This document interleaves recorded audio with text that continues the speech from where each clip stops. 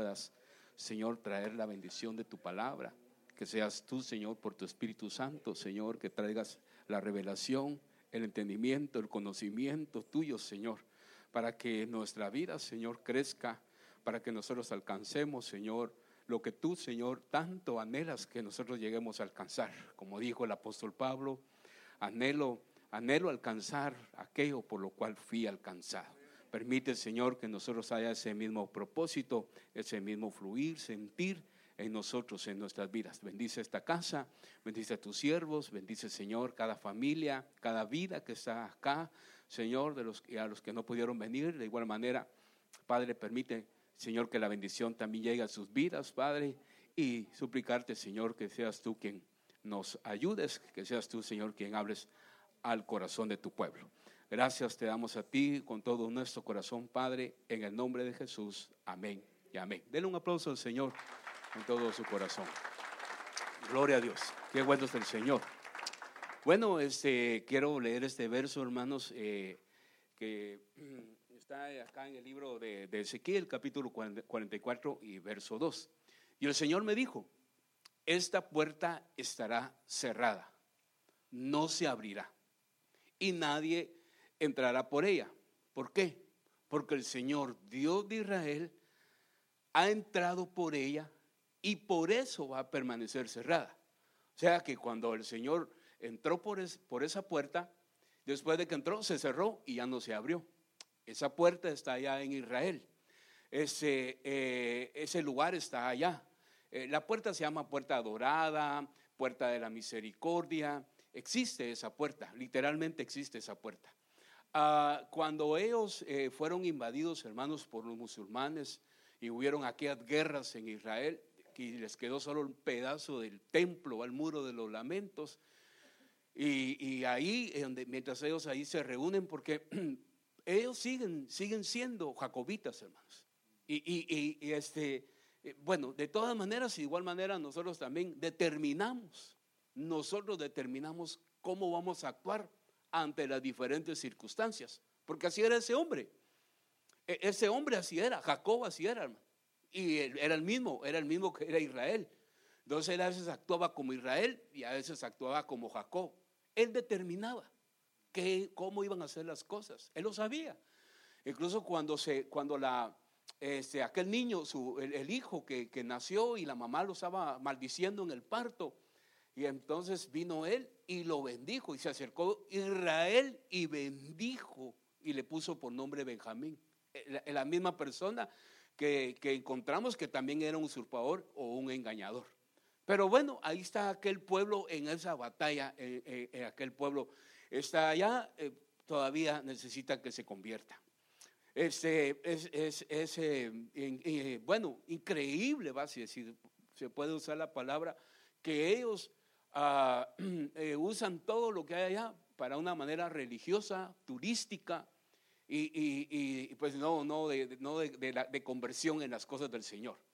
Cuando la gente va allá, hermanos, lo que lo envuelve a la persona es un ambiente religioso, y que la gente se siente como que son judíos, y entonces entran en aquella cuestión, y la gente entra en asuntos de sentimientos. En la tumba donde el Señor pues supuestamente está vacía, que Él resucitó, hay que hacer una línea para entrar, y cuando algunos latinos han ido allá, algunas personas se tiran al suelo y tienen que apurarse, que lo más que le dan a uno 30 segundos, el que sigue, 30 segundos y el que sigue.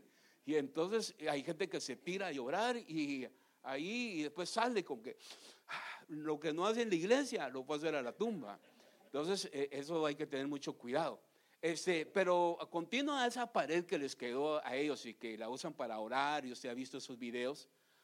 Solo sube unas gradas y ya está uno del otro lado, del lado donde son la parte de lo que son los musulmanes, y que para ellos también eso es un lugar sagrado, y ahí tienen un templo. Aparte del templo tienen ellos una mezquita llamada de Omar, aquello que cubre lo dorado. Cuando usted ve las fotos de Israel, se ve así la cúpula doradas, y ahí es de ellos. Hasta ellos evangelizan, porque algunos hermanos, mientras ellos están cuidando aquel lugar y que lo tienen que respetar, se tiene que respetar aquel lugar. Los esposos no pueden andar de la mano, Las personas no pueden estar bromeando, se acercan, por favor, respeto. Y ellos cuidan estos asuntos del lugar. No permiten que las mujeres vayan descubiertas de los hombros y también que ni pantalonetas ni falda. Ahí hay bultos de ropa, ahí hay pacas también de ropa y la gente pone y se cubre, dice, porque así es. Y evangelizan a las personas. ¿Te gustaría aceptar lo que creemos? ¿No te parece interesante lo que nosotros hacemos? Y evangeliza. Pero pero allá en el lado del otro lado de Israel es prohibido predicar el evangelio. Es prohibido llevar una playera que diga Jesús te ama, llevar una gorra. Es prohibido predicar, repartir tratados. Es prohibido. ¿Va a creer usted que donde el Señor nació es prohibido predicar ese evangelio? Con pena de cárcel, hermano. Y entonces es una restricción. El segundo país en el mundo donde se hace la manifestación más grande de gays es en Israel.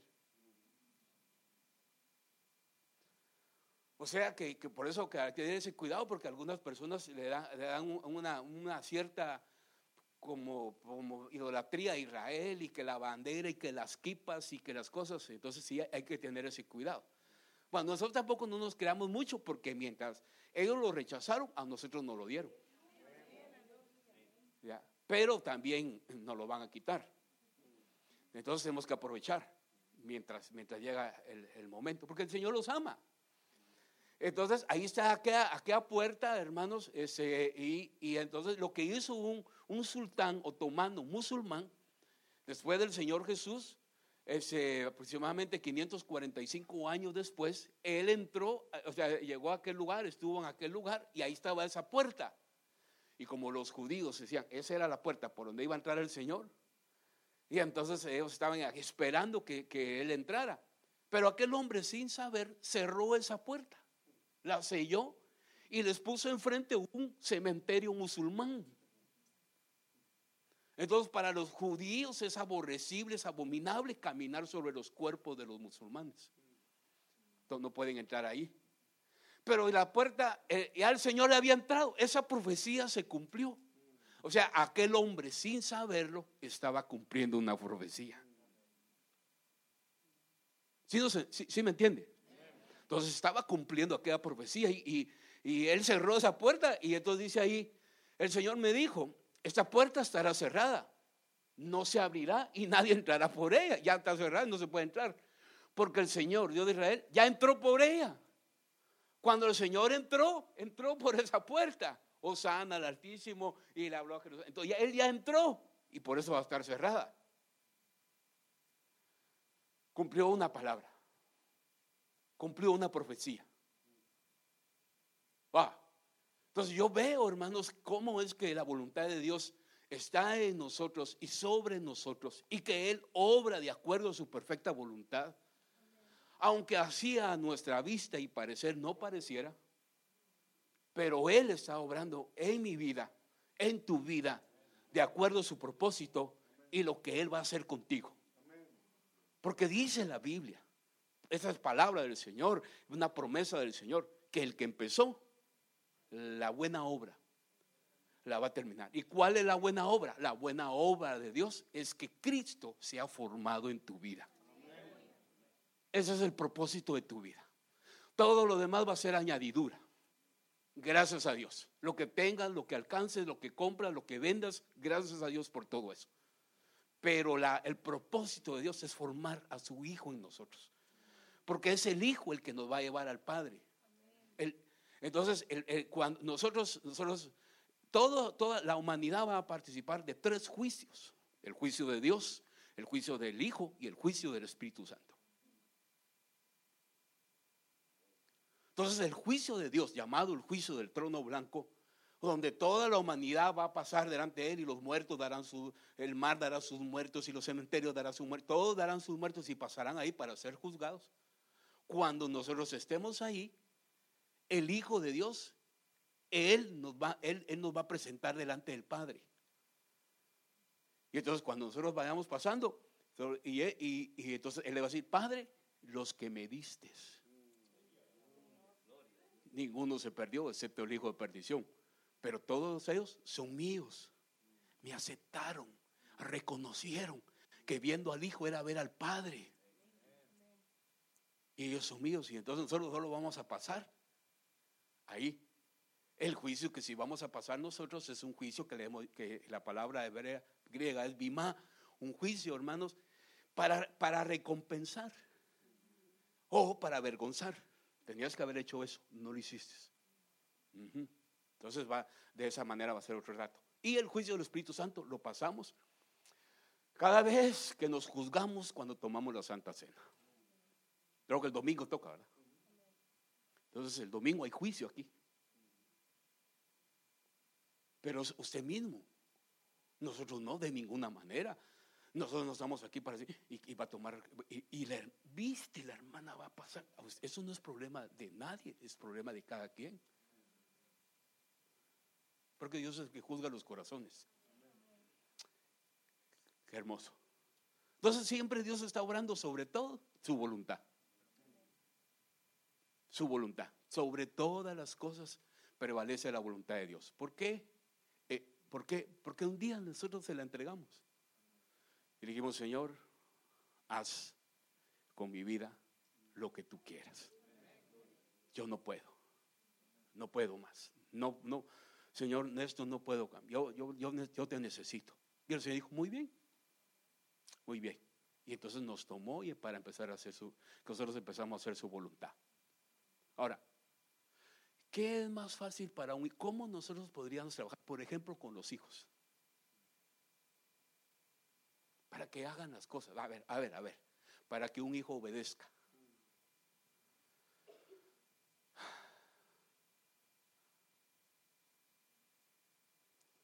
Padre del cielo.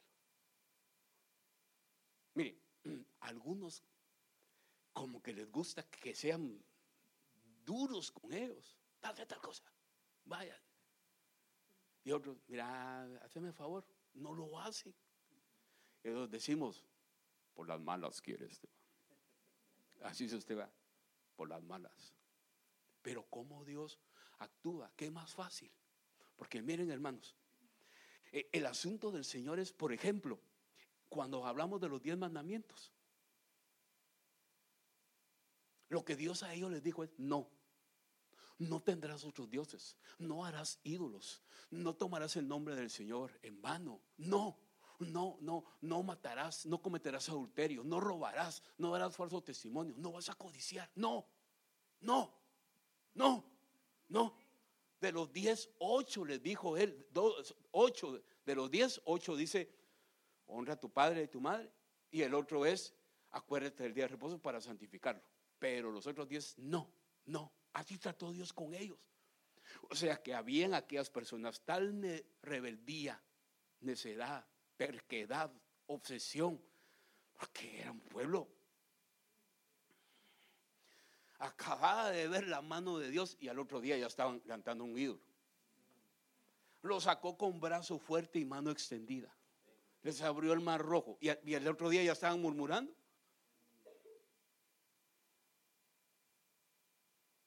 Entonces yo le digo, ¿qué es más fácil para su vida? Que le digan que no, o entender por el Espíritu Santo. Que te lo diga el Espíritu Santo. Mire, esto es fácil. Sí, es fácil. Sinceramente, a ver, ¿qué le mira a usted de complicado a eso? Es fácil. Esto es fácil. Usted se me queda viendo así como, no, hermano, ¿para qué es fácil?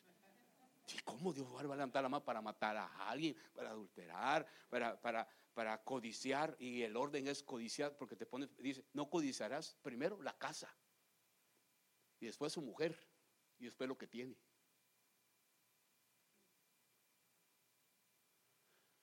Eso es fácil.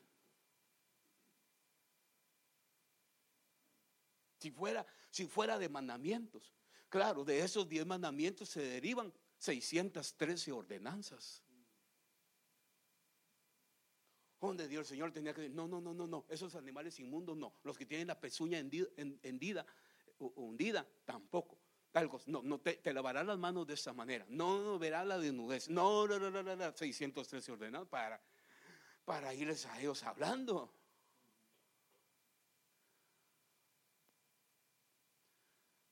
¿Cómo vamos a cambiar nosotros? Por el Espíritu Santo. Es por el Espíritu Santo, hermanos.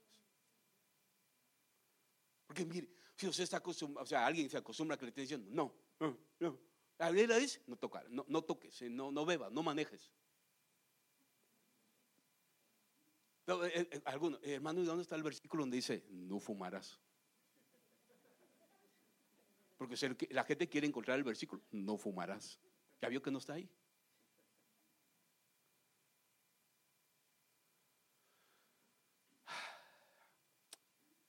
Mire, hermanos amados, con algo, por muy pequeño, que Dios te hable y tú lo entiendas, está bien. No pretendemos que se te queden todas las prédicas, porque ni a nosotros se nos quedan todas las prédicas. Hasta uno de pastor, hermano, como predicamos el domingo pasado, y para más una ovejita, predicó sí. Si así está el pastor, dice, ahora cómo voy a estar yo. Pero no, mire, Dios nos dio la bendición de pensar y de entender. Es mejor así. O sea, no, es mejor que el Espíritu Santo te diga las cosas, no nosotros. Lo vas a hacer por un tiempo y por un momento, mientras estés aquí, y cuando te vayas a otro estado, o regresas a tu país, lo que sea. Pero mire, hermano, le enseñaron, que me enseñaron ni que nada. Entonces no lo aprendiste, no lo entendiste. Solo fue mientras era el momento.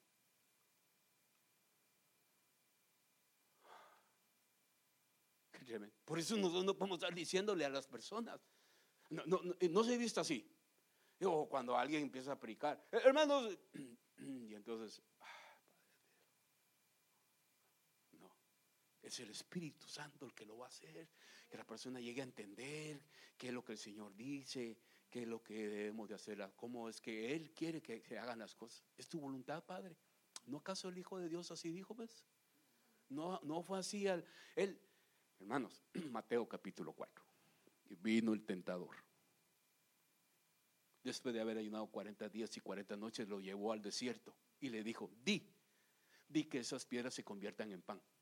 Pero tiene hambre, dijo el tentador. Le voy a tocar a él el área de su cuerpo, lo físico. ¿Tienes hambre? Di, si para ti es fácil. Le dijo, no, no.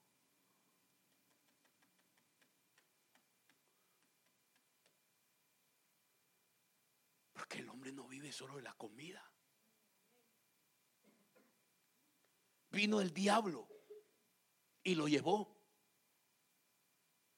a la torre más alta. ¿Qué torre? La que había en aquel entonces, la más alta, y le dijo, todo eso. Perdón. Lo llevó a un lugar alto, el diablo. Y le dijo, tírate de aquí. Porque escrito está, dijo el diablo. Se sabe el Salmo 91. Ni nosotros.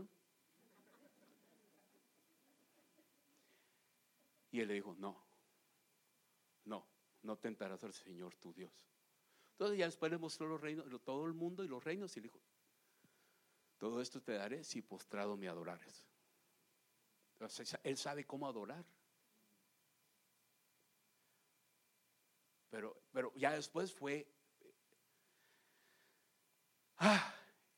el Satanás. Primero fue entonces el tentador, después fue el diablo y después fue Satanás. El que tienta, el que argumenta y el que se opone.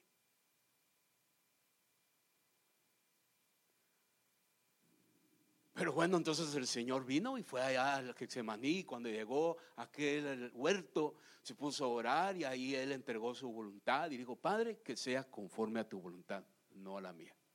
Y ahí Él rindió su voluntad, se entregó.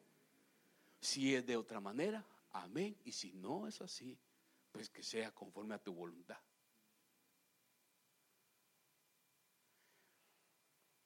Ay, Señor Jesús. Entonces miremos, hermanos, cuando Dios dice no, cuando se cierra una puerta.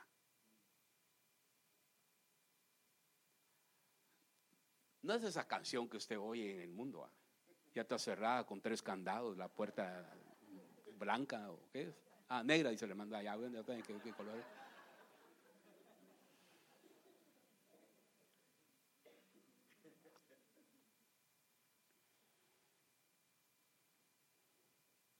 Aleluya. Una puerta cerrada.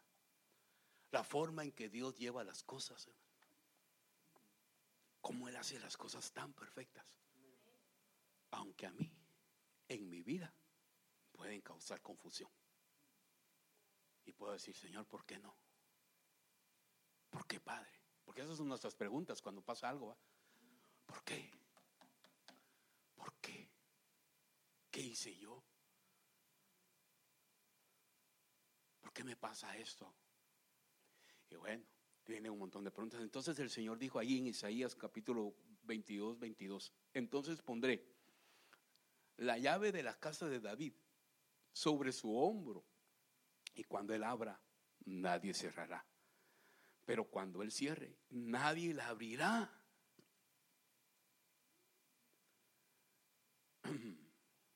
Aleluya. Bueno, a los que nos toca, hermanos, tener un montón de llaves, algunos quizás en su trabajo le dicen, mire, aquí están las llaves, usted viene a abrir, le toca que cerrar. Ay, Padre del cielo, dice usted, hermano, le vamos a dar el privilegio en la iglesia de abrir y cerrar. Ay, Señor Jesús, ya te le van juntando así, a veces las llaves de San Pedro, dice usted, que carga aquel llaverío, y de paso que se la pone en el timón del carro, va en el... Pero cuando uno tiene las llaves, uno se siente, ya, ay, es que no puedo abrir ahí, permíteme, dice. Y uno abre, pues tiene las llaves, tiene llaves. Entonces dice que esa llave la pusieron, esa llave de la casa de David, la pusieron sobre su hombro, sobre el hombro del Señor Jesús. Y cuando Él abrió, cuando Él abre esa puerta, nadie la va a cerrar. Pero cuando Él cierre, nadie le va a abrir.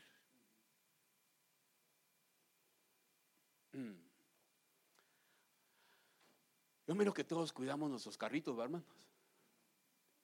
Ya a veces se sube a alguien que uno en el carro, hermano, me da ray, jalón.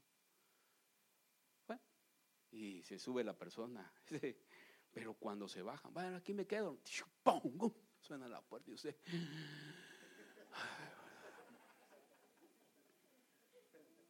ya. La esposa se lo voltea a ver como, ¿decirle algo, ves? Porque a mí sí me ha alegado. Y uno así como, vaya, hermano, te va a conseguir usted su cartel y que te lo va a pegar ahí, cierre suave, te va a poner usted ahí, va. Sí, es feo oír las puertas cuando se cierran, hermano. Mire, nosotros recién casados fuimos a vivir un apartamento, y cuando nació nuestro primer hijo, pues nos encontramos aquí con los hermanos pastores. Y dijeron, pues fíjese que nosotros tenemos una casa, estamos rentando una casa y tenemos la parte de atrás desocupada. Y pues pagamos entre los dos y ahí vivimos. Hasta bueno, nos fuimos a vivir ahí con mi esposa, recién casados. Ya, recién casados.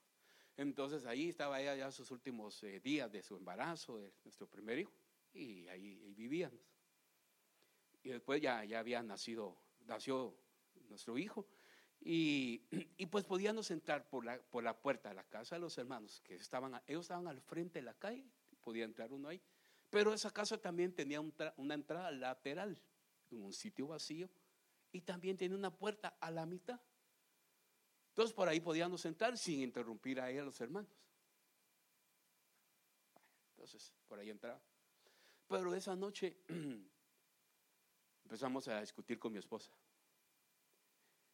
¿Para qué le voy a contar? Porque ya vi que ahorita se le fue el sueño. ¿De qué pelearon? De lo que usted pelea. De lo que peleamos todas las parejas. Entonces ella empezó a discutir, sí, que no sé qué, y con el bebé, y entonces sí, que no sé qué, porque lo molesta.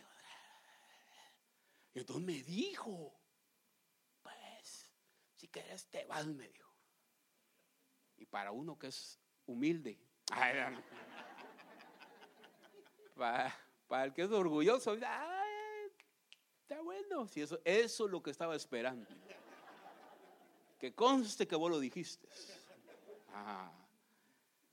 Ya, solo parece que aparezca un detective. Todo lo que diga será usado en su contra y tiene derecho a un abogado. Y entonces me dijo eso. Bueno, y me dijo, antes de tener más hijos, me quedo con uno y salgo adelante, me dijo. Bueno, y entonces salí de la habitación y cuando salí somaté esa puerta, hermano, para que oyera que me había ido.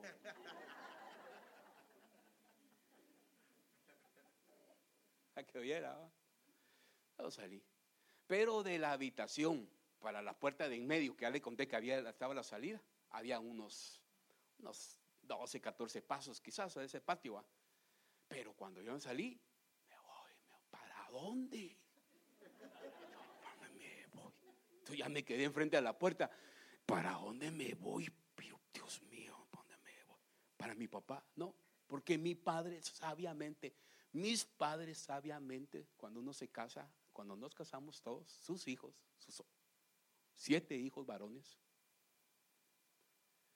Entonces cuando, papá, vete que me voy a casar. Qué bueno, mi hijo, gracias a Dios, muy bien. Lo pensé 1522 veces lo he pensado. Perfecto, muy bien, vaya. Bueno, pues que Dios le bendiga, que Dios le ayude y todo, sí, vaya. Algo que hay que hacer, sí, hay que ir a pedirla a ella, vamos a ir a pedirla, ¿verdad? Y todo, la ceremonia, el trámite, va. Y entonces nos dice él, muy bien, esta casa ya no es tu casa. Puedes venir a visitarnos cuando quieras, y qué bonito, y traes a los nietos, o venís un domingo, yo vine a ver, nada más. Pero vos aquí no volvés a vivir. Te peleas con tu mujer o cualquier cosa, mira dónde te vas a vivir, pero menos a la casa. Una puerta cerrada. Pero yo miro muchos padres que cuando los hijos se casan les dejan las puertas abiertas. ¿Por qué haces eso? Esas son opciones. Y todos los que tengan opciones aquí van a parar traicionando.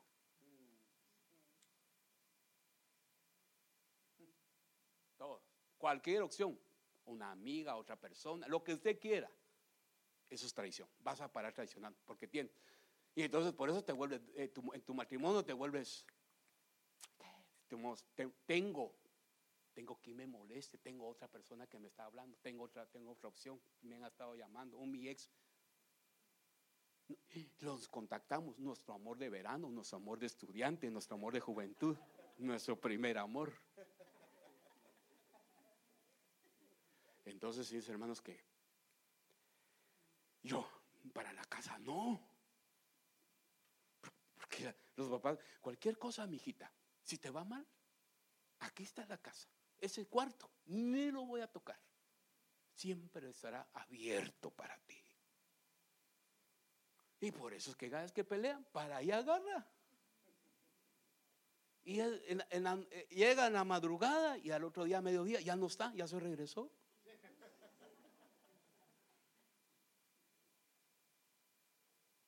Ya. Bueno, entonces yo, opción número 1, no, la casa no. Opción número 2, mis amigos. Buscar algún amigo. Pero yo ya me lo estaba imaginando. Fracasaste, va. Tardaste poco, 1 año, ni siquiera el año tardaste, hermanita. Qué vergüenza. Y como tenía la esperanza de regresar, entonces de lo que hice fue que esa otra puerta, la de en medio, la volví a somatar, hermano. Pero me quedé adentro. ¡Pum! La cerré. Pero me quedé adentro, hermano. Me quité los zapatos y me regresé al baño. Entonces fui al baño. Ahí tenía unas cubetas de ropa sucia o ella tenía ahí. Y eso ahí en la regadera, ahí la tiré y buenas noches, ahí me quedé, hermano. Yo no tenía dónde ir, ¿no? Y al final me fui quedando dormido. Como en la madrugada sentí que alguien iba entrando, hermano. La Llorona, dije. Era la Llorona de mi mujer. No son mentiras, hermano. Estaba oyendo. Y entonces era ella. Y ella entró al baño cuando entró. Se asustó. Yo no tengo dónde ir. Se rió. Se rió, hermano. Le dio risa a verme ahí. Se rió. No tengo dónde ir. Ay, me dijo, perdóname, me dijo. Eso es lo que quería oír, dije.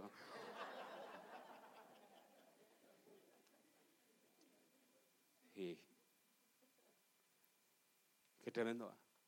Cuando se cierran las puertas de un golpe o así de esas puertas, ¡pagá! ¿Y qué? Es que cuando Dios te cierra una puerta así, usted orando y no hay modo que se abra. Ya, se metió con la Biblia, estaba un día pidiendo al Señor precisamente de esa petición y abriendo la Biblia, cabal encontró un versículo. Aquí está la respuesta. Ya tiene base bíblica, ya tiene oración.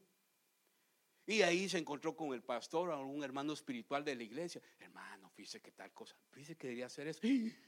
Ya van 3 confirmaciones, dice usted. Ya por todos lados le dijeron que sí, pero Dios dice que no. Y no fue así lo que le pasó a Josafat.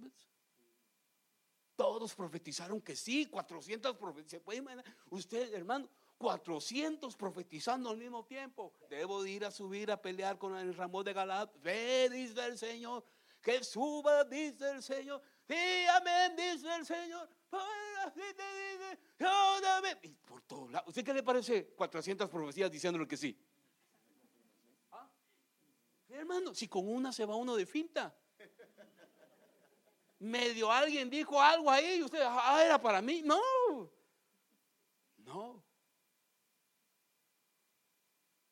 Porque las ovejitas son así, no a la palabra. Alguien los llama, les profetiza algo y ya con eso es que a mí me profetizaron. ¿Quién? Y todavía digo Josafat acá, y son todos estos.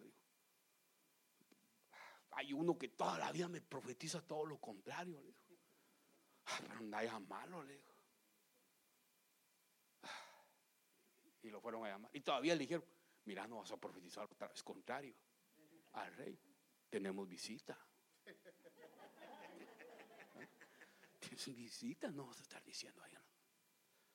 Bueno, hermano, uno se hizo hasta de actos proféticos, se consiguió unos cachos de unos cuernos, mandó a hacer unos cuernos y así puro torero. Y le digo, así le decía al rey, así, Señor, así torearás a tus enemigos. ¿Qué le parece? Profecía con actos proféticos. No, sí, todo se miraba muy bueno. Y entonces dijo, ¿qué dices? Le dicen al profeta, así es el Señor, andá, te va la victoria. Andá, te va la victoria. Y el mismo rey acaba, no te creo tu profecía. ¿Qué crees que te diga, pues? Veo a Israel como oveja sin pastor. Te vas a morir, manito. Te vas a morir en un carruaje y ahí estás herido. Los perros, cuando caigas, los perros van a lamer, van a comer. ¿Ya viste? Le dijo, ¿viste lo que me está profetizando? Y todo el mundo se fue. Y le dijo a Josafat, solo vos vas a llevar tus vestiduras reales y yo me voy a ir como un soldadito común y corriente. Y solo se puso una su ropita ahí. Se cubrió por todos lados. Se consiguió guantes de acero, lentes por todos lados. Se cubrió todo. Y lo único que le salía, así como el pastor, aquí un pedacito de huevito porque...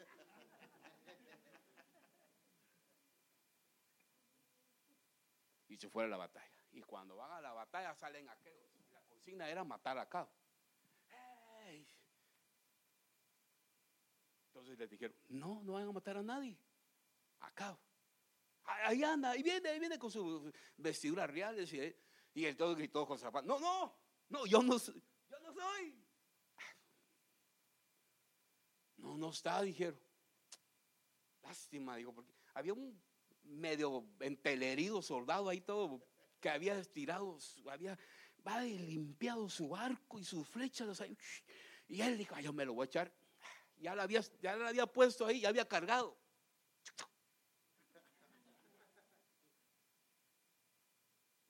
Dije, no, regresémonos. Voy a tirar al aire mi flechita. Dijo, ya que la tengo aquí, ¿verdad? Al aire, la tiró al aire. Y la flecha, hermanos. Y de repente la flecha cambió. El único pedacito que él había dejado, ahí entró la flecha y se murió.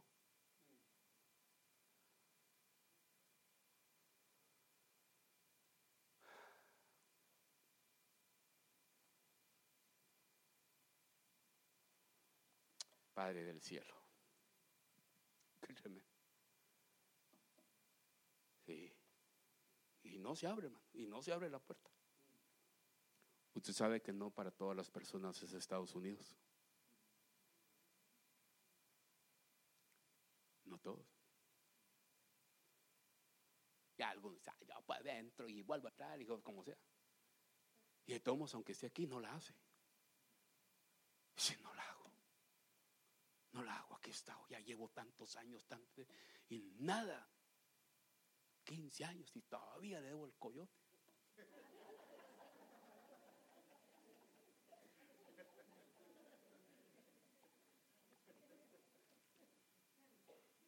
Sí, hermanos.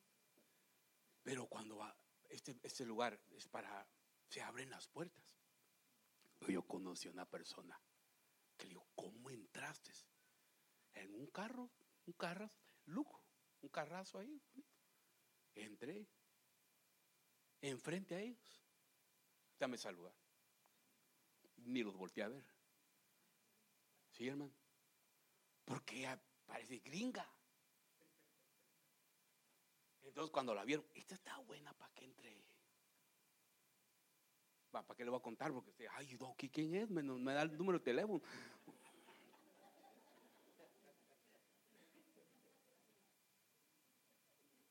Entonces hay puertas estrechas, hay puertas cerradas, hay puertas estrechas. Y alguien le dijo, Señor, son pocos los que se salvan. Son pocos los que se salvan. Y él le dijo, sí, esfuércense por entrar por la puerta estrecha. Entonces, hermano, son pocos los que se salvan. Hay que esforzarse por entrar por la puerta estrecha. Porque muchos tratarán de entrar, pero no podrán.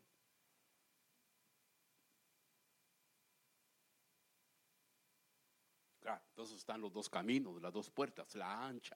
Y ahí van, todo va. ¿Dónde va la gente? ¿Dónde va Vicente? Y ahí va. Ahí va. Pero esta puerta es estrecha. Y ya se dio cuenta que ¿por qué cuesta entrar? Allá donde vivíamos, en aquella colonia, en San José de las Rosas. Un día buscando una dirección, caminando, cuando vi ahí una iglesia, dice, hay una iglesia ahí cerca donde vivíamos. Decía, la puerta estrecha, se llama la iglesia, hermano. Y cuando me acerqué, así es la puertecita de la iglesia. O sea, los hermanos lo hicieron literal. Bíblico, ¿verdad? No, por eso que algunos no entrarían.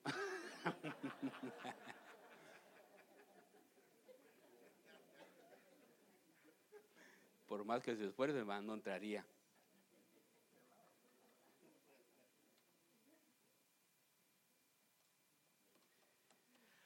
Amén. Nuestra determinación es hacer la voluntad de Dios. ¿Cuándo va a levantar su mano y decir, Señor, yo quiero hacer tu voluntad? No mi voluntad. Lo que tú quieras, Señor, para mi vida. Y lo acepto. Cada vez que usted intente forzar una puerta, y cada vez que usted, hermano, esté luchando, porque no, y porque yo, se va a cansar, se va a decepcionar, porque no era la puerta que Dios quiere que usted entre.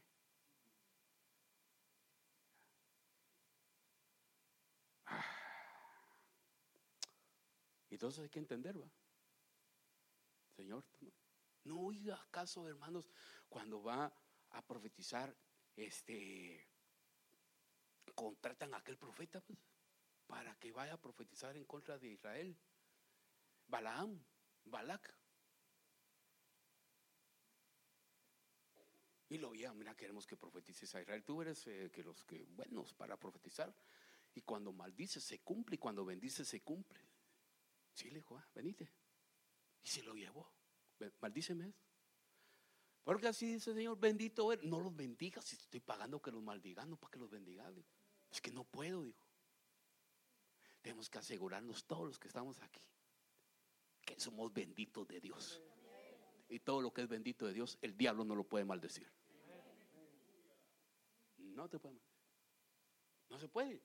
Se fue a los 4 extremos y no pudo. Y ahí iba, hermano, necio. Y entonces iban aquí a burrita. Se iba montada en la burrita. Y cuando iban caminando la burrita, y como se iba estrechando la puerta, la burrita se quedó. Vino él y le pegó. ¡Pah! El animalito se levantó y le pegó duro. ¡Caminar! Pero otra vez la burrita se volvió a inclinar porque ese lugar era más estrecho. Y lo que estaba viendo era un ángel con una gran espada y para volarle la cabeza al primero que pasara ahí. Y como ella iba adelante, el burro adelante, ¿no? Y iba adelante. Entonces vino y se detuvo y ya no. Y en su enojo y en su ira, la pateó, la golpeó, agarró un palo y le pegaba a la animalita hasta que la animalita le habló el animal al profeta. Pero sí lo pensé. Le habló, hermano. Y entonces le dijo, ¿por qué me golpeas? ¿Alguna vez te he hecho esto? ¿Dónde no te he llevado yo? A todos lados, has ido a un lugar, toda la vida ya te he servido. Aquí te he llevado, me has puesto cargas, me has llevado. Yo nunca te he hecho nada. ¿No estás viendo que hay un ángel ahí que nos va a volar la cabeza a los dos?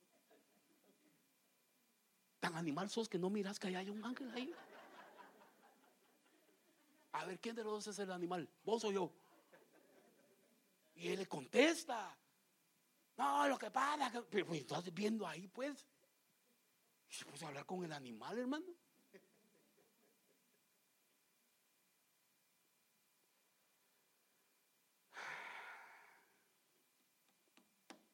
Qué cardíaco.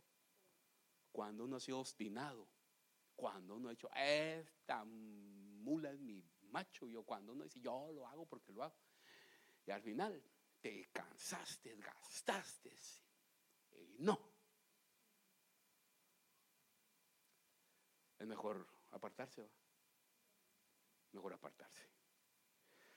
Después de que el dueño de la casa se levante y cierre la puerta, vosotros estando afuera comencéis a llamar a la puerta diciendo, Señor, ábrenos. Y él responderá, no sé de dónde eres.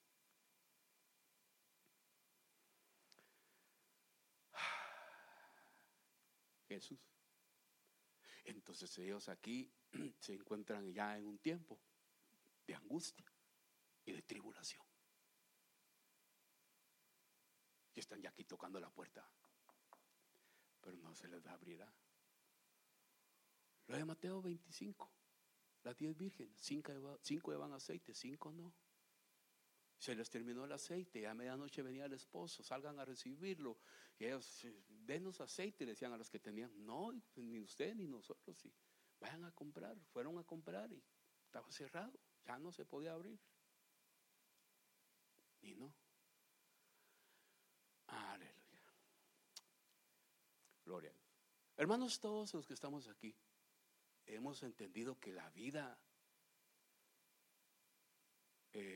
no es todo viento a vapor, a favor, ¿no?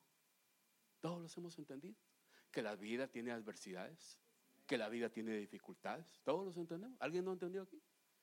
Nosotros hemos sido malos padres porque no hemos enseñado esto a nuestros hijos. Y nosotros le hemos dado todo lo que piden, lo que quieran, se los hemos facilitado. Pero al final es un daño. ¿En qué consiste la vida? En caer y en levantarse. ¿O usted no le ha pasado por eso? ¿O toda la vida usted? No, hermano. No, todos los que estamos aquí hemos pasado. No hemos sabido lo que es la estrechez, lo que son las limitaciones.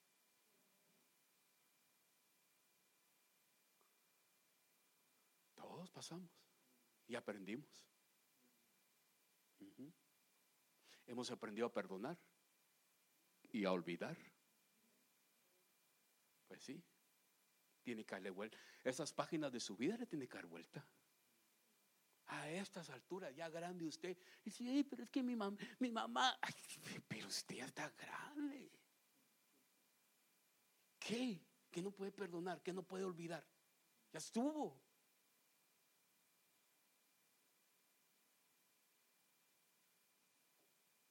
Pero la vida no es color de rosas, no es todos los días. No, el Señor Jesús dijo, si alguno quiere venir en pos de mí, tome su propia cruz y sígame. En el mundo tendréis aflicción. Confiad, pero yo he vencido al mundo. Y aquí estamos por la misericordia de Dios. Hubiera yo desmayado, decía el salmista, si no habría de ver la bondad de Jehová, de Dios en mi vida. Pero aquí estamos, hermano. Amén. Y no lo entendemos. Oí a mi esposa cantar un canto que al oírle va cantar y no, wow.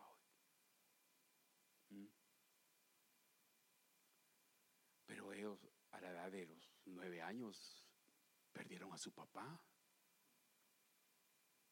y eso hizo que cambiara la vida, les cambió la vida.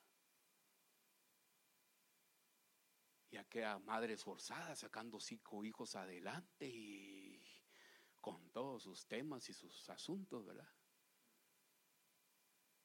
Y pasar por diferentes circunstancias.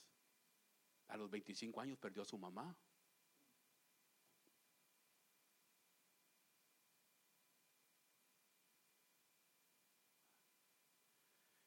Y en fin, ¿por qué?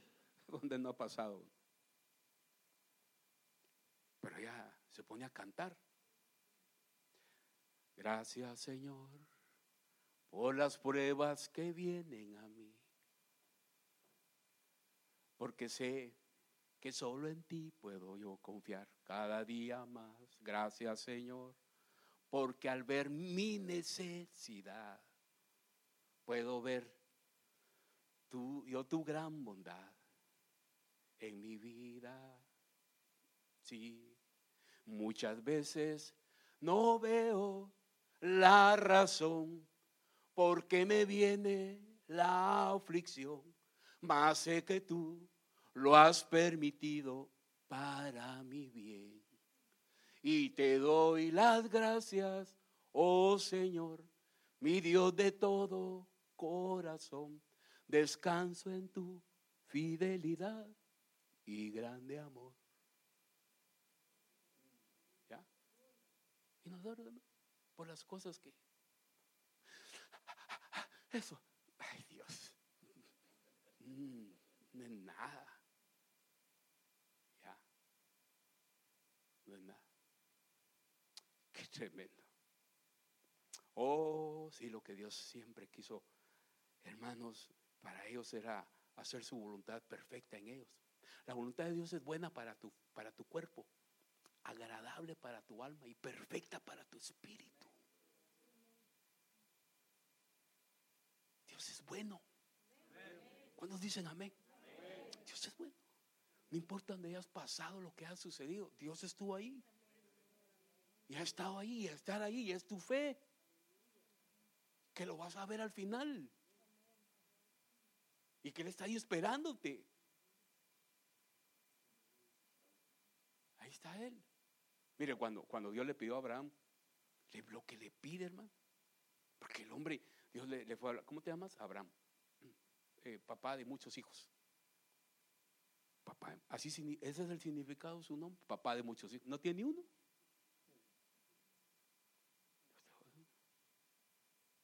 Pero vas a tener uno. Papá de muchos hijos. Y hasta ella, perdona que no te puedo dar hijos. Yo no te puedo dar hijos, pero...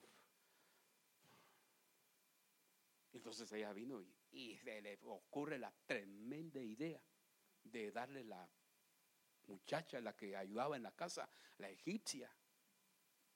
Acostate con ella. La embarazás. Y a cuando ella dé a luz, yo me voy a poner ahí de rodillas y voy a recibir al niño como que fuera mío, dijo. Vaya, está bueno, dijo Abraham. Se acostó con ella y la embarazó. Y ahí salió embarazada. Pero cuando salió embarazada, y del patrón, pura novela, hermano. Es de la que usted mira, Cañaveral de Pasión, esa.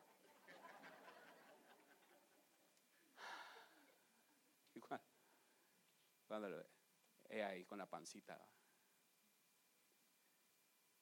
Y le coqueaba aquel, y la señora dio a luz y bueno, entonces le dijeron, ese no era el hijo. Ya vio que se equivocó Abraham. Se desesperó, dijo, no, no era eso. Qué líos los que hay hasta el día de hoy, ¿no?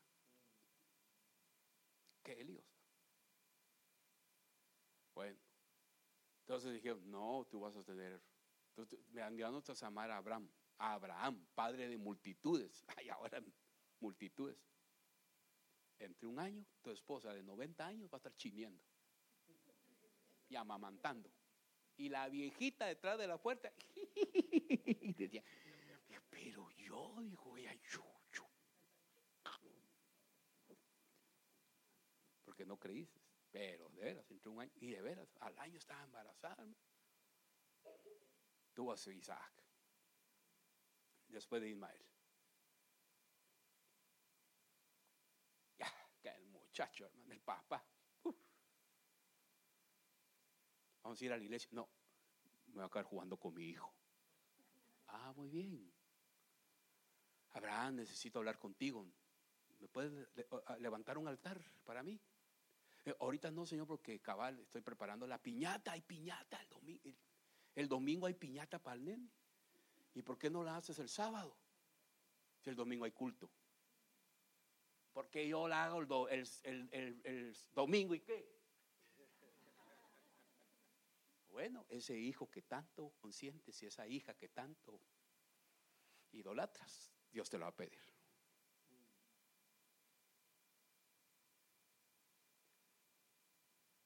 Entonces le dijo, dame tu hijo. ¿Quién, Señor? A Ismael. Le dijo, ¿qué está Ismaelito? No, le dijo, al que amas. Y se fue. Y se lo pidió. Y lo fue a entregar. Usted sabe los detalles, usted lee la Biblia. Y allá y cuando llegó a aquel lugar, que el muchacho iba con él, va, papá, ¿y dónde vamos? A ofrecer el sacrificio al Señor. Vaya, qué bueno. Pero yo miro que aquí iba la leña, el fuego, el cote, fósforo, lo que sea, pero no hay. Oh, Dios proveerá, mi hijo, le dijo. Dios proveerá, papito. Y el muchacho entendió que era él. Por eso que cuando se puso en el altar, el muchacho se recostó en obediencia. El papá agarró el cuchillo y esa es la ofrenda para ti, Señor. ¡Fah! Y el ángel le tuvo la mano y le quitó el cuchillo. No, dijo, no le hagas daño. Atrás estaba el carnero. ¿Qué era lo que Dios quería con Abraham? ¿Qué era?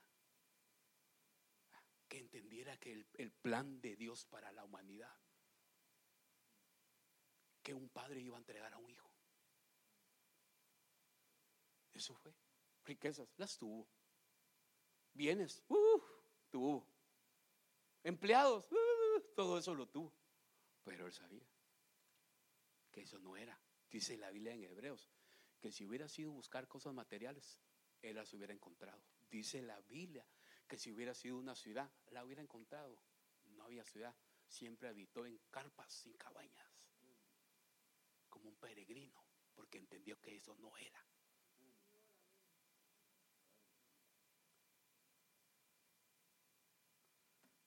Ungen a David, hermano.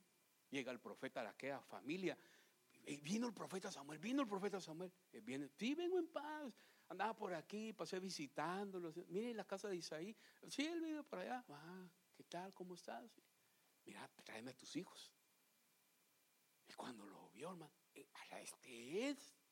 este estuvo en el army. Lo llevó, este muchacho te voy a ungir. Y yo le digo, no es él. Que pase el siguiente. Pásalo. Ese estuvo en el Navy. Ese tampoco, le digo. Total que pasaron los 7. No, dijo. Eso es todo, le dijo. El más pequeño, dijo. Pero como es hijo de otra mujer.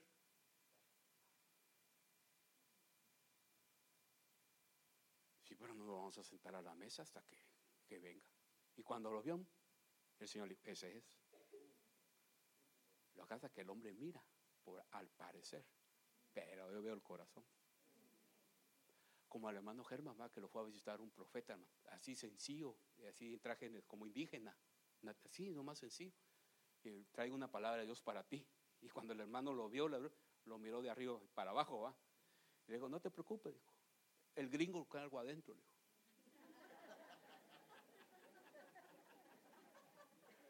Así dice el Señor, y y le dio la palabra. Como uno se deslumbra por los tamaños, ¿va? Pues sí. Y entonces él es hijo, y lo ungieron.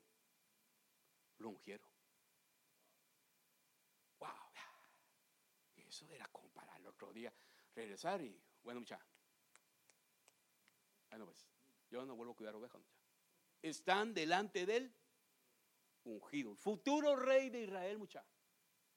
¿No me vieron? ¿Bien? ¿Vos? ¿Se dan cuenta? ¿Viste lo que me dijo Samuel? El profeta. Brincos dieran ustedes que ustedes los hubieran ungido, muchachos. Pero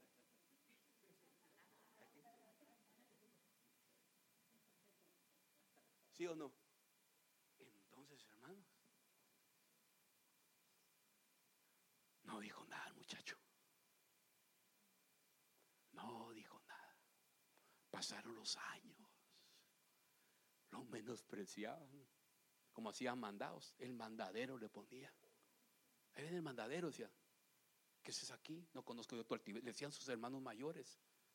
No, mi papá solo quiere saber cómo están ustedes. Anda, cuidado esas poquitas ovejas que tienes ahí. No. Y esos gritos, ¿qué te importa? No te metas en problemas de mayores, problemas de gente grande. No, pero ¿cómo desafía al ejército del Señor? Dice, no es tu problema. Y hasta que le agarra, se presenta y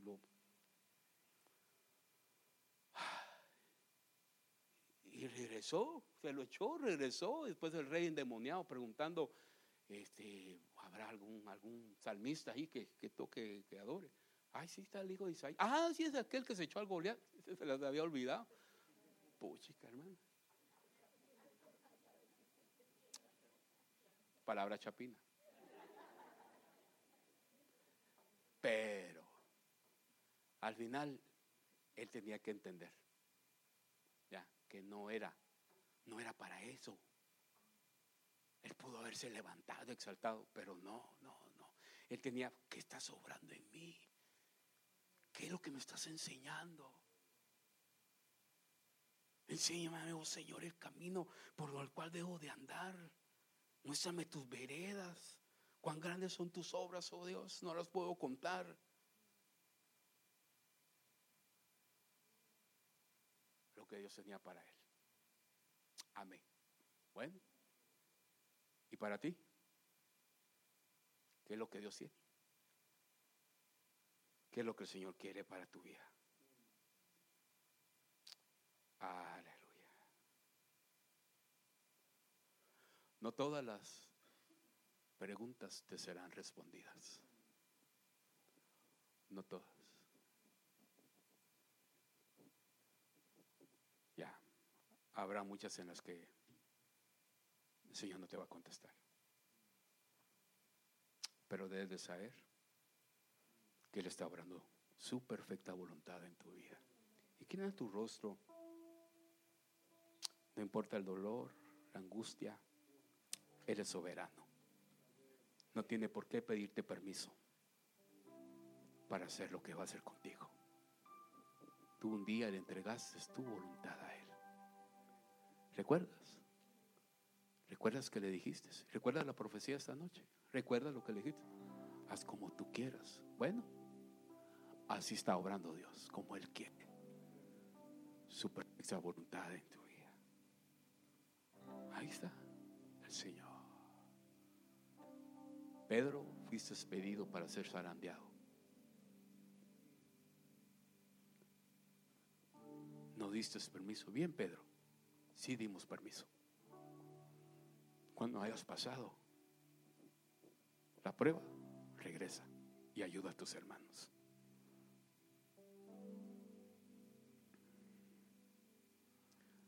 Aleluya. Confía en Dios. Dile, Señor, yo confío en ti. Sé que estás obrando tu perfecta voluntad. Aquí estoy. Es más, entiendo que hay puertas que yo mismo las he cerrado. Yo mismo, por mi desobediencia, por mis pecados, por mi manera de actuar. Quizás he actuado en contra de tu voluntad, de lo que tú querías. Quizás he sido egoísta. Pero hoy solo quiero decirte gracias. Gracias porque estás haciendo tu voluntad en mi vida. Aunque he preguntado y muchas veces no he debido la respuesta, hoy entiendo que no. Que no. Pedimos, buscamos y no nos ha respondido. Quizás Dios está diciendo no.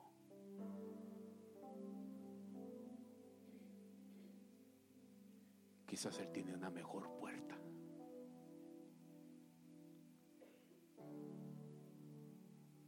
Espera en Él.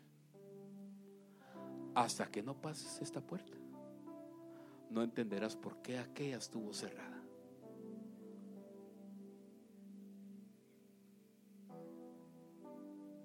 Solo dale gracias. Solo dale gracias. Dile, Señor,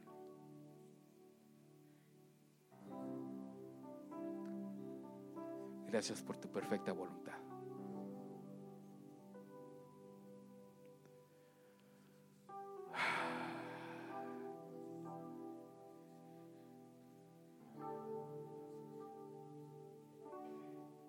Aleluya. Hay cosas que Dios hoy te las ha recordado. Cosas que habías olvidado.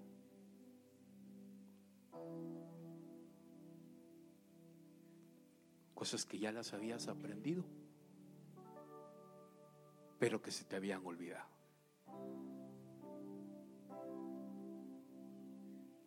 Todo lo que has pasado en tu vida ha sido necesario.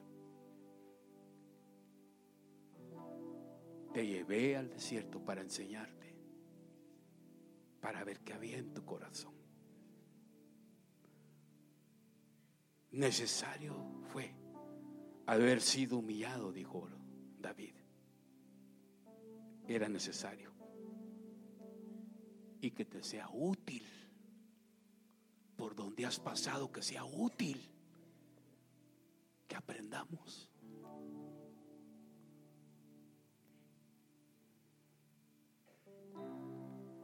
Pasar por momentos y por caminos que nunca pensaste que pasarías alguna vez en tu vida.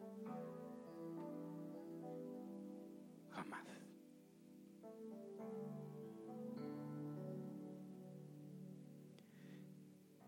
Y otros que sí pensabas que los ibas a pasar, no los pasaste.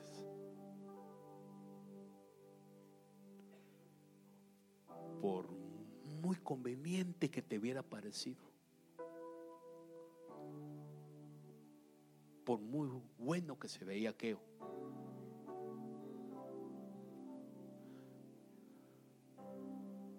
pero Dios no lo permitió. Puedes dar gracias también por eso. También gracias por eso, por lo que no se ha dado. Puedes decir: Señor, gracias.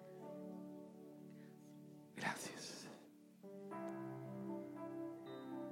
Gracias. Te doy gracias. Ya estuvo. Está bien.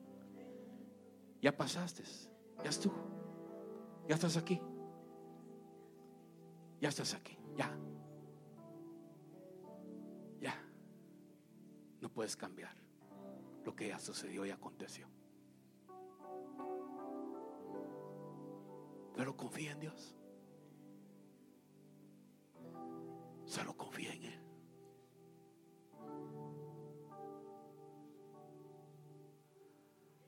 Aleluya. Esperaremos en ti, Señor. Tú tienes el cuidado, tú tienes el control. Caminamos bajo tu voluntad y bajo tu propósito.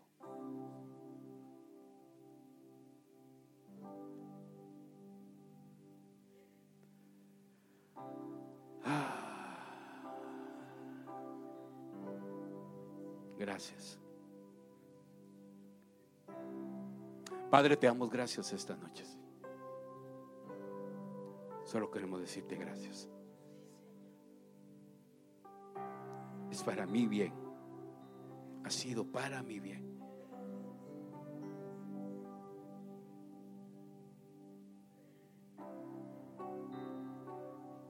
Todo ayuda para mi bien. Todas las cosas que suceden nos ayudan. Gracias. Gracias, gracias. Aleluya. Gracias. Está bien. Está bien. Está bien. Separa las cosas, suéltalas. Lo que ya sucedió, que no lo puedes cambiar, suéltalo. Suelta las cosas. Ya estuvo. Separa. Una pérdida, suéltala. Ya no está contigo, ya no está. Suelta las cosas. Aprende a soltarla. Aprende a aceptar la voluntad de Dios, lo que Él permite.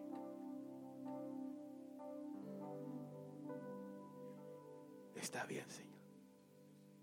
Está bien. Aleluya.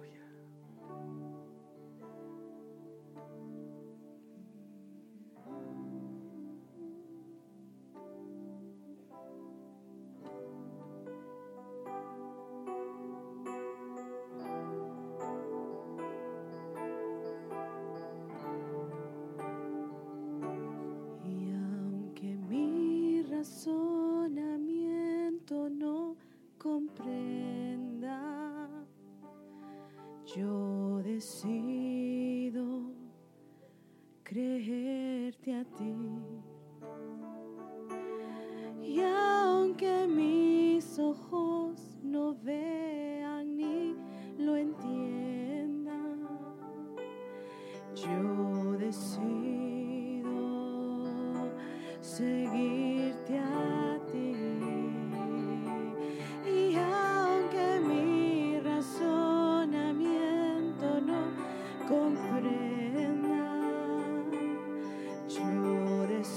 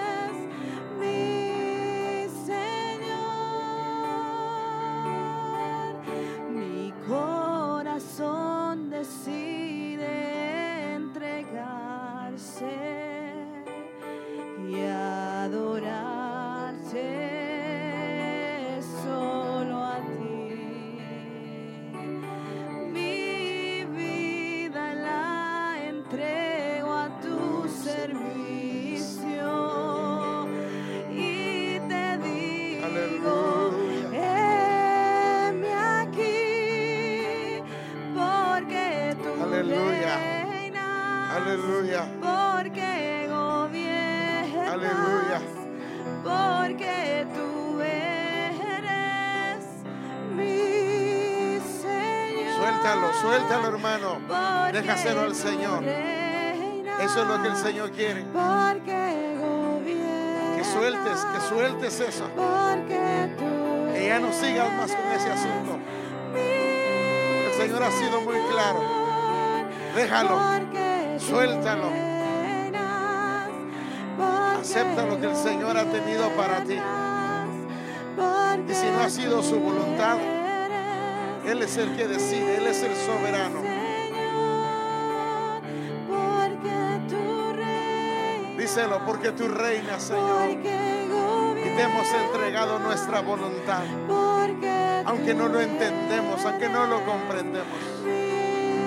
Pero hoy déjaselo al Señor. Déjaselo a Él. Entrégaselo.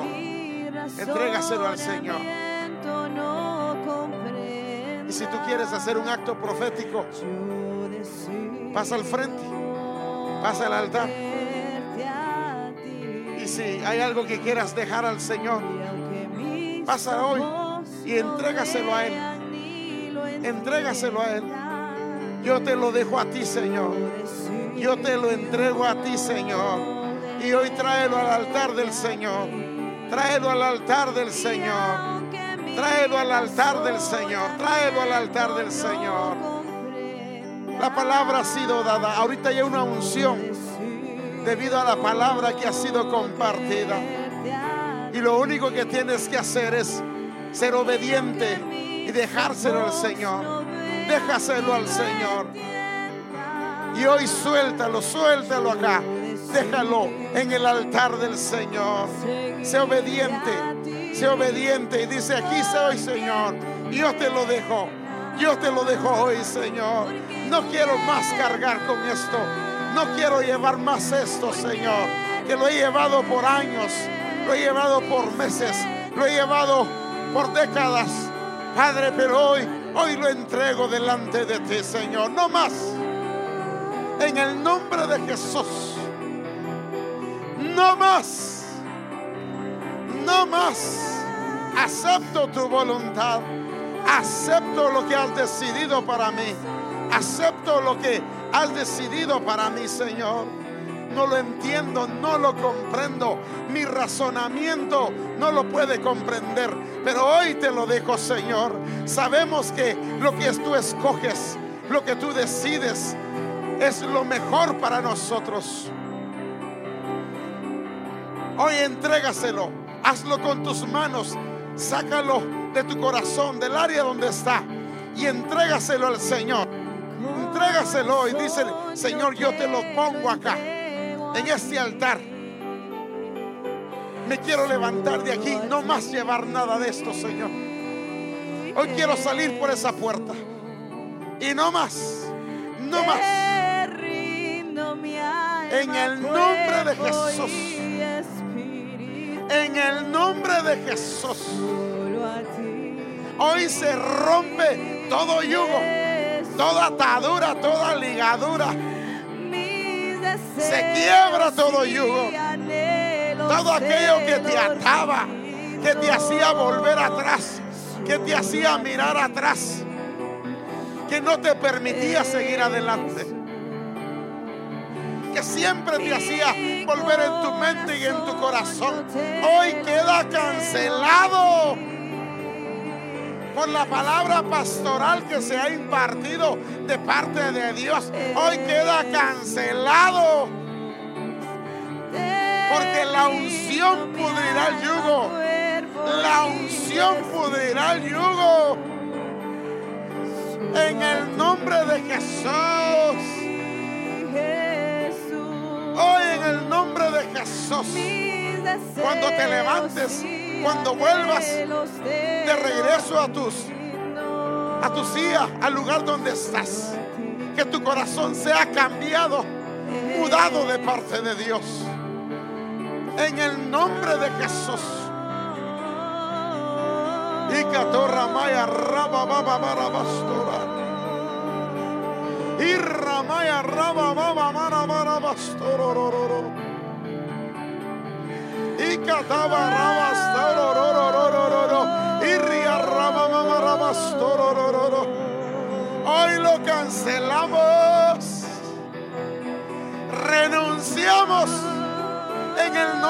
Jesús a todo aquello que no es su voluntad, a todo aquello que Él no decidió, a todo aquello que Él quiso dejar atrás, a todo aquello que Él no nos permitió, a todo aquello que Él no quiso para nosotros.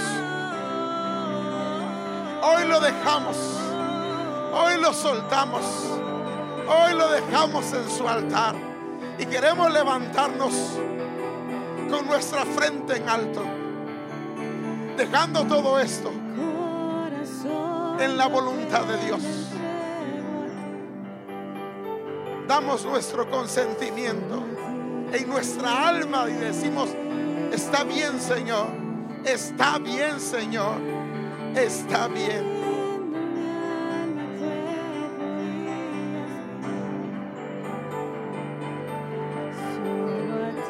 Aleluya. Sí, Señor. Gracias. Gracias. Gracias, Jesús.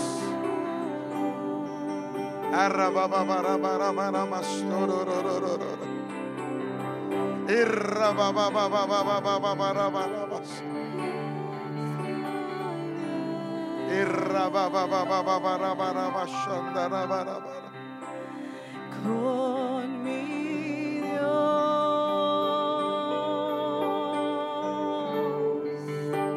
y estoy bien. Estoy bien, Señor. Con mi Dios. Estoy bien, Señor. Y estoy Está bien. Acepto tu voluntad. Acepto tu decisión. Con mi Dios. Estamos bien, Señor. Estoy bien. Lo aceptamos, Señor. Perdónanos. Con mi Perdónanos por el tiempo que nos resistimos. Perdónanos por el tiempo que nos resistimos. Mas ya no vivo yo, sino tú vives en mí. Mas ya no vivo yo, Sí, Señor. sino tú vives en mí. Oh, mas ya Aleluya. no vivo yo, Gracias. sino tú vives en mí. Gracias. Mas ya no vivo yo, Aleluya. sino tú vives en mí.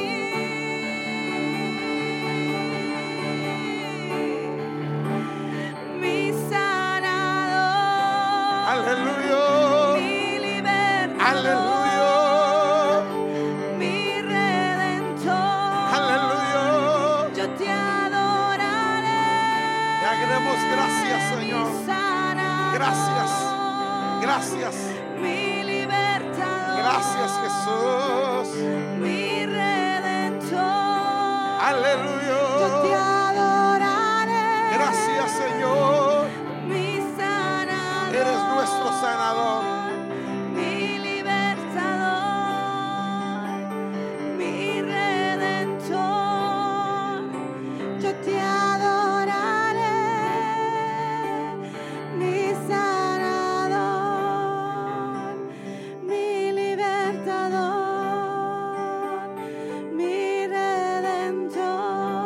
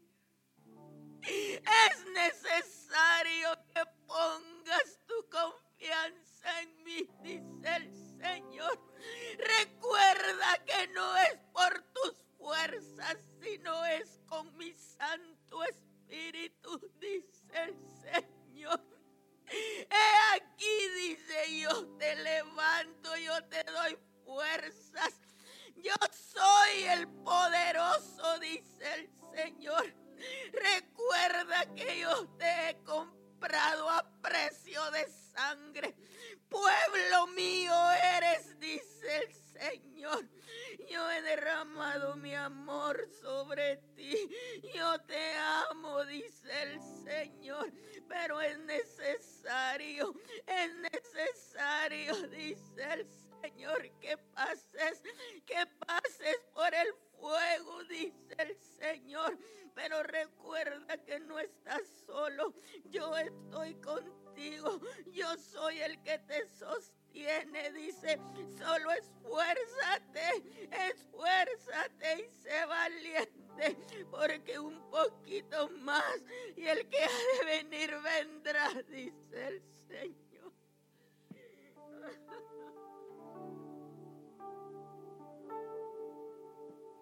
Pongo mi confianza en ti.